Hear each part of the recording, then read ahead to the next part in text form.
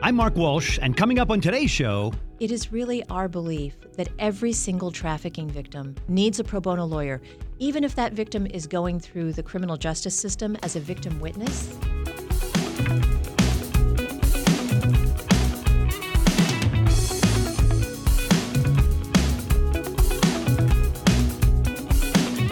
Welcome to What's Working in Washington on Federal News Network and streaming as a podcast.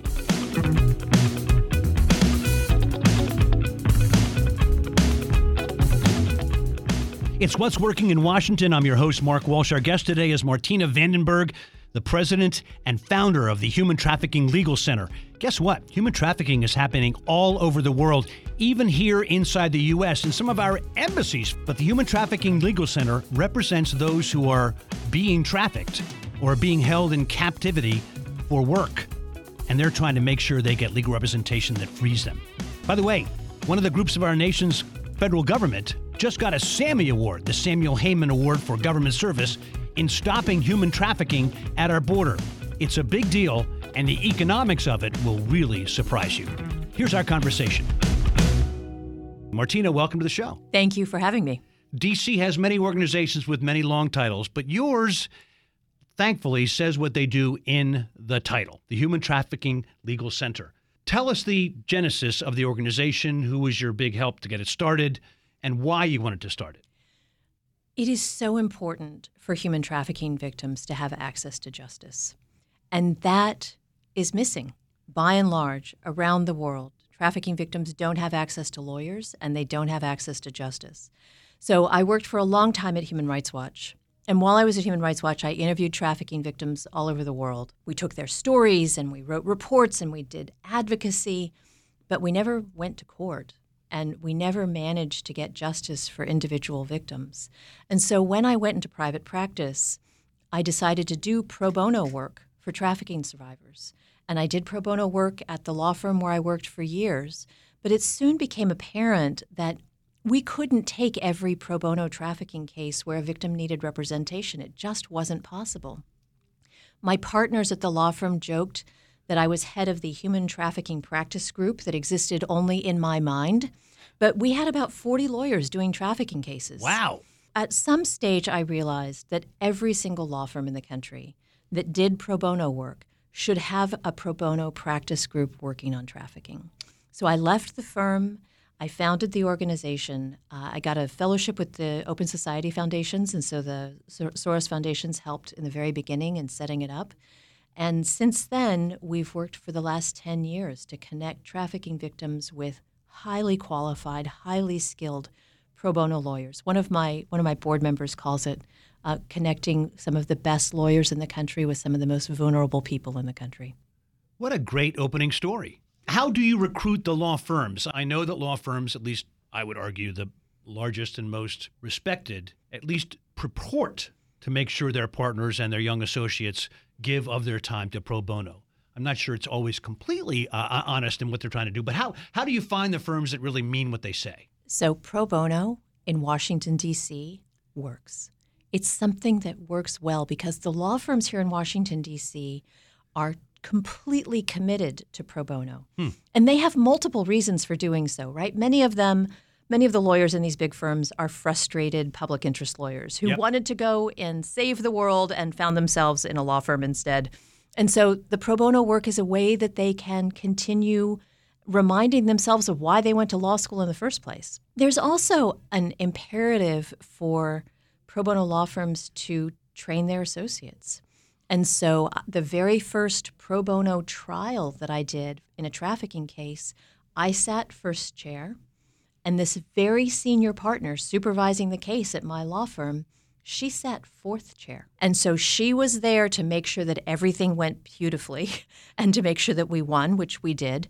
But she was there as backup and as supervision. And it was the job of these associates who were completely seized with this case and totally dedicated to this client.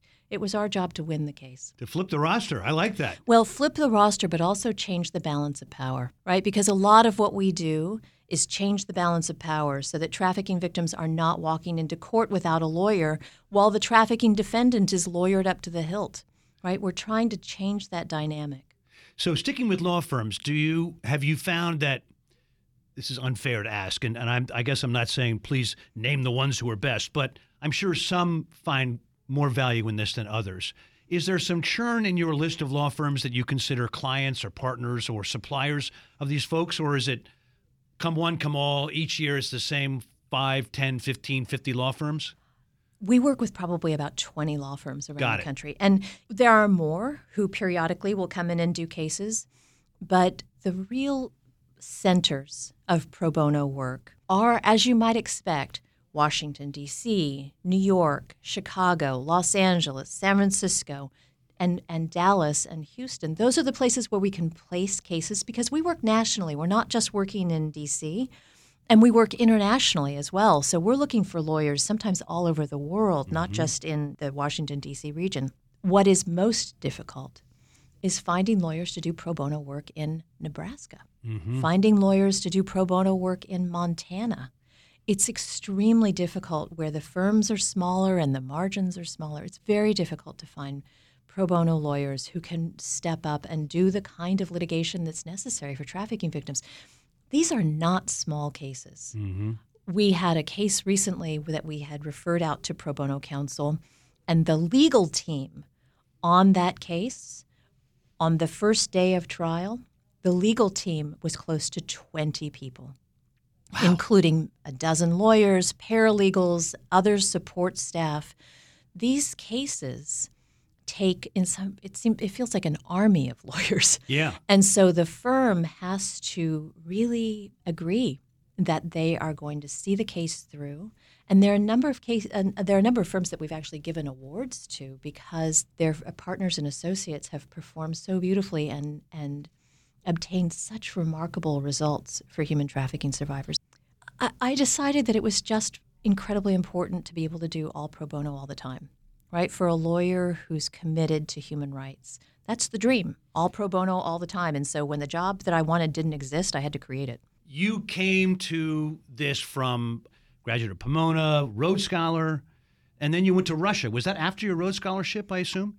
And Yeah. were you in Russia as an attorney, or what was your stint there? No, I moved to Russia after my 2 years at Oxford for the scholarship. I moved to Russia, spent 1 year working at the U.S. Embassy. I was in charge of food aid. My nickname at the embassy was the Butter Lady because the U.S. government had given 100,000 tons of butter to the Russians. And just as a footnote, the Russians didn't like the butter because it was salted. They wanted unsalted butter. Oh, of course. Nevertheless, I spent 4 years in Russia. So 1 year with the embassy. And the reason I moved to Russia was to work with Russian women to start a rape crisis center. So we opened a rape crisis center in 1994. It was a completely grassroots effort by Russian activists and psychologists and feminists working closely with Americans at the time. But that rape crisis center is still open. They just celebrated their 25th anniversary What a legacy. recently. And they are doing remarkable service for women who are subjected to sexual violence in the Russian Federation. So after Russia, that experience obviously became something of deep commitment. How did you get involved with Open Society, and how did they find you, and how did that partnership start? So there was actually a huge gap. So I worked for Human Rights Watch when I was in Russia and did an investigation on violence against women in the Russian Federation. So before I left Russia, I had started working for Human Rights Watch. I then left Russia and moved back to the United States to go to law school. So that's when I became a lawyer. And when I graduated from law school, I spent a number of years at Human Rights Watch, mostly documenting rape as a war crime and other war crimes against women in the Balkans, and trafficking of women for forced prostitution in Bosnia and in Kosovo. So when I left Human Rights Watch, I went into private practice, spent 9 years in private practice, again, trying to do as much pro bono as I possibly could, but also doing a lot of billable work. And when I left the firm, I needed a bridge. So I found this fellowship with the Open Society Foundations, and it gave me a year of buffer between law firm life and then the time that it took to set up a new organization from scratch in Washington, D.C. So Open Society is George Soros, correct? It is, yeah. Have you found in some ways that is a loaded name, and has that ever no disrespect meant to George Soros, who I've met and I worked with his son at one point. But that's like a brand name to a whole chunk of America now. Has that ever been an issue? I came across the Soros Foundations the first time when I lived in Russia, when I worked at the U.S. Embassy, because Soros was actually paying, through his foundation, he was paying the salaries of Russian scientists so they wouldn't defect to Iran to build nuclear weapons for Iran. Who knew? Right? People don't know that. And it was one of the remarkable things that worked in terms of propping up scientists who were devastated and impoverished because of the collapse of the Soviet Union, and supporting those scientists so that they could go on and do good work in Russia without cooperating with enemies of the United States and actually enemies of most countries. When I worked with the Open Society Foundations for that 1 year as a fellow, I already had some inkling of the work that they did around the world. And I had tremendous respect and continue to have tremendous respect for the work that they do. Most recently, we collaborated with them on an amicus brief before the Supreme Court of the United States that we wrote as the attorneys, along with colleagues at another law firm and at the Open Society Justice Initiative.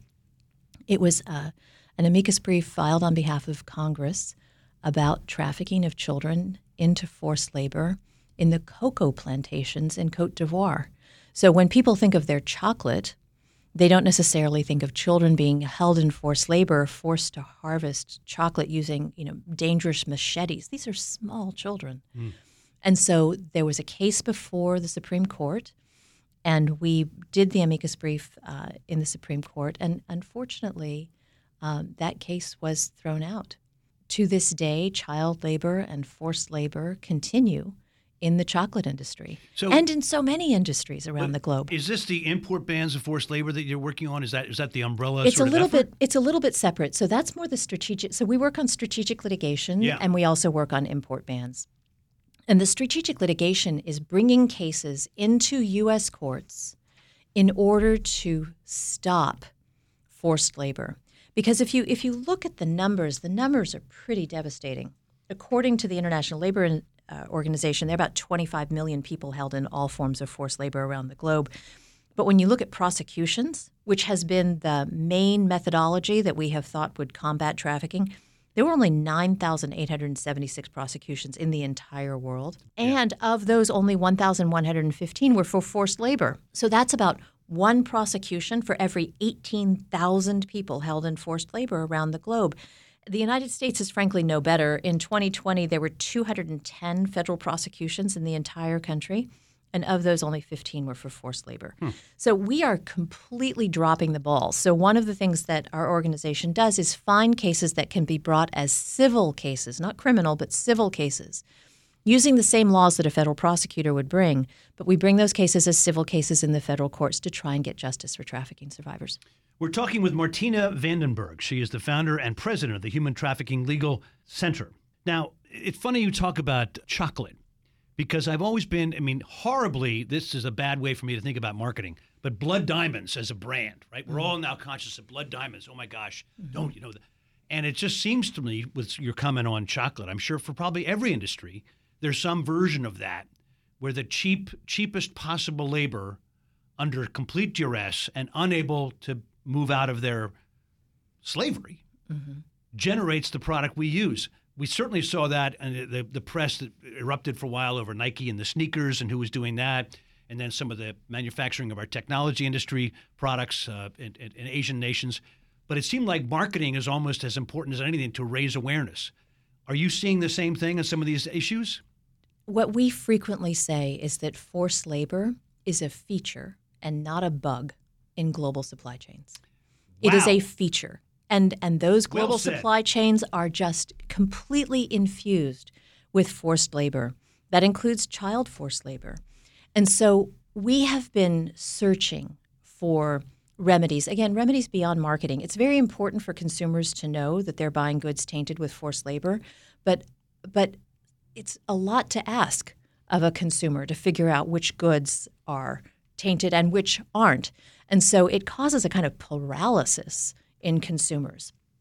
So what we have found that works better, that is a remedy that we are all doing cartwheels about these days, is import bans. Mm-hmm. And so the United States has a law, the Tariff Act of 1930, right? Who knew the Tariff Act of 1930 could actually be a useful tool to combat forced labor? But in 2016, that law was amended by a group of workers' rights advocates and who convinced Congress to amend the law.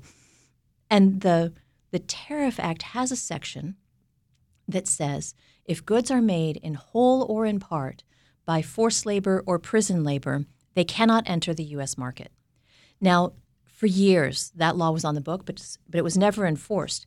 It is now being enforced. And so last year, according to Customs and Border Protection, which is in charge of enforcement, there were 1,469 shipments detained at port where they weren't permitted to sell those goods to U.S. consumers because they were tainted with forced labor. Mm-hmm.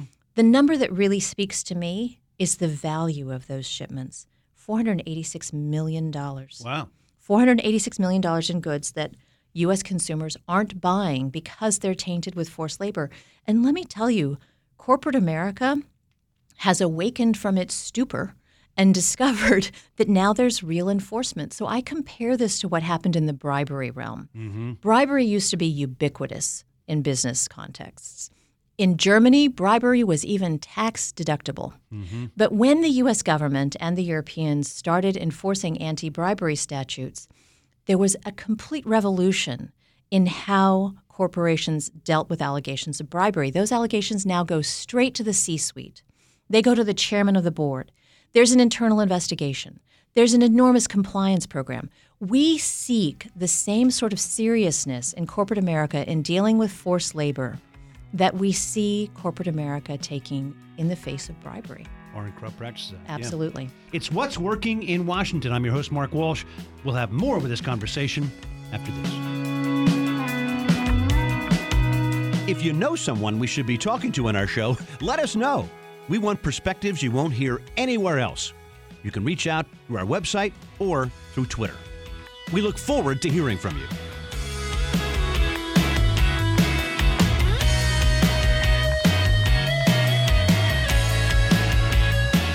We're excited to be joined today by Martina Vandenberg. She is the founder and president of the Human Trafficking Legal Center here in Washington, D.C.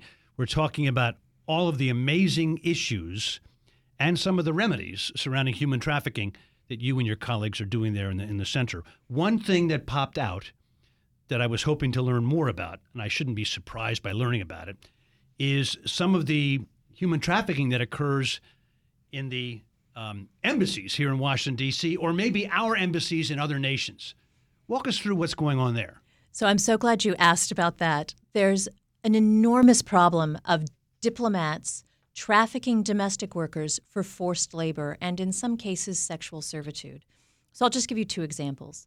There was a case here in Washington, D.C., just in the suburbs in Maryland, of a trafficking victim brought from Malawi, held in forced labor for years by a diplomat from Malawi. That diplomat then left without paying the judgment, which was more than $1 million, left, went back to Malawi, where she was promptly promoted by her government and became an ambassador to another country. It is hugely problematic when diplomats bring domestic workers into the United States, hold them in forced labor, and then fail to compensate them. So one of the things that we have frequently managed to do is force governments to make what's called an ex gratia payment. If a diplomat from your country commits a crime against someone here in the United States or violates the human rights of someone here in the United States, then the government of that country should pay if the diplomat will not. But this isn't just a problem of foreign diplomats coming to the United States or foreign diplomats going to other capitals around the globe. We have also had cases of American diplomats who have trafficked domestic workers in their homes while stationed abroad. We had one horrendous case where a husband and a wife, she, an American diplomat, he, an Australian diplomat, trafficked Ethiopian domestic workers, once in Japan, once in Yemen. Not only were those women held in forced labor, but the male member of household also raped both of those women. Wow. This case was brought as a sexual servitude and forced labor case. And thankfully, the second case went before a jury in the Eastern District of Virginia. Interestingly enough, there were a lot of federal employees on that jury because of where the case was Right. tried. But the jury awarded the victim in that case more than $3 million in damages. Wow. So we're talking about the international, sadly, the market for what's going on here. And you mentioned some of the interdictions that happened with products and services, I guess $500 million in value that had been stopped from nations that were using forced labor. Is there any specific region, I should say, that's sort of been labeled as a bad character? I think I heard of one in China, right? What is it? Yes. Uyghur? So at this point, there is significant concern about forced labor of Uyghurs in Xinjiang and throughout China, actually. And so one thing that rarely works in Washington, D.C. is Congress. Yeah. But Congress just passed practically unanimously a bill called the Uyghur Forced Labor Prevention Act. That law, which will take a little bit of time to go into effect, but that law, which has now been signed by President Biden, creates a rebuttable presumption that all goods coming from Xinjiang, China, are made with forced labor. So any good that has on the label that it's coming from Xinjiang cannot come into the United States. It Wow. will be detained. And that's because of serious concerns about genocide and forced labor against the Uyghur people in Xinjiang. The only other region or country that has that same assumption that all goods coming from this place are made with forced labor, the only other place is North Korea. Interestingly enough, one of the products detained by U.S. Customs and Border Protection enforcing these detention orders on goods made with forced labor, one of the goods that came in was false eyelashes. So a huge shipment of false eyelashes made by North Korean workers, allegedly held in forced labor. Similarly, Customs and Border Protection put out pictures of human hair. Again, this is really reminiscent of the Holocaust, but human hair coming into U.S. customs warehouses for marketing and sale in the U.S. market where the hair itself came from Xinjiang. And, it's for hair weaves and for all sorts Right. of like hair care here in the United States. People buying that might not realize that that's potentially from someone being held in forced labor or imprisoned. We talked about the economics, and I have cynically often find that where the money flows is where the behavior ends up flowing. So are there scorecards that a consumer or a business can use to try and alter their purchasing or their supply chain or other behavior to comply or at least feel that they're more fully aligned with trying to penalize or stop nations from acting this way? Happily, we are at this moment that I think is revolutionary because we have enforcement of the Tariff Act. We have goods that are being blocked at the U.S. border. There is a move afoot among all of the developed nations, the European Union, Australia, Taiwan, Japan. Countries across the globe are considering the option of adopting a tariff act like ban. So the project, we call it No Safe Harbor for Forced Labor, because we don't want goods coming to the U.S. market to just be transshipped to another country. Canada and Mexico already have these import bans because it was written into the U.S.-Canada-Mexico agreement that replaced NAFTA. So we're at this moment where there's enormous enthusiasm and enormous political will behind the enforcement efforts, which is incredible to see. As a result, the question that you asked about whether or not there's tracking, whether or not there's tracing, whether or not people are actually paying attention to their supply chains, they are, because now there are real consequences if you don't. And you talking about NAFTA, I can't imagine Canada ever having forced labor. They're too polite up there. They would never engage in that. You know, interestingly enough, what they're doing is barring goods made with forced labor from entering the Canadian market. Now, for your legal assistance, how do forced labor victims find you and get their case heard? So most of our work is done through non-governmental organization partners. So a non-governmental organization here in Washington, D.C. may be providing social services to a victim, or a group abroad that we work with may be providing social services and housing to a victim. And that organization will say this person is settled and safe and they need a lawyer. Mm-hmm. And so those cases get referred to us. My main concern is that victims be safe and have wraparound services before they get a pro bono lawyer. Pro bono lawyers are fabulous, but they are lousy social workers. And Right. it's really important that people have wraparound services and that all their basic needs are met. So that's one way. The other way is we do get referrals from the U.S. Attorney's Office occasionally. We get referrals from law enforcement. We get referrals from victim witness officers with various federal agencies. And when that happens, I am thrilled because it is really our belief that every single trafficking victim needs a lawyer, needs a pro bono lawyer. Even if that victim is going through the criminal justice system as a victim witness, Right. you wouldn't think that that person needs a lawyer, but actually they do need a lawyer because there are many victim witness issues that need to be paid attention to by someone with legal expertise. Martina Vandenberg, founder and president of Human Trafficking Legal Center. Let's go to the magic wand moment. At the end of each show, I ask our guest, if you were in charge of everything for a day and waved the magic wand, what would you do? Positive or negative? What would you create or what would you get rid of? I would create a global import ban Okay. so that there truly could be no safe harbor for forced labor. So that goods made with forced labor, like rubber gloves in Malaysia, for example, rubber gloves in Malaysia shouldn't be able to enter any market, not just the U.S. market. They shouldn't enter any market if they're made with forced labor. So my goal would be for every developed economy in the world to have an import ban and to pay attention and make sure that goods made with forced labor are not entering their market.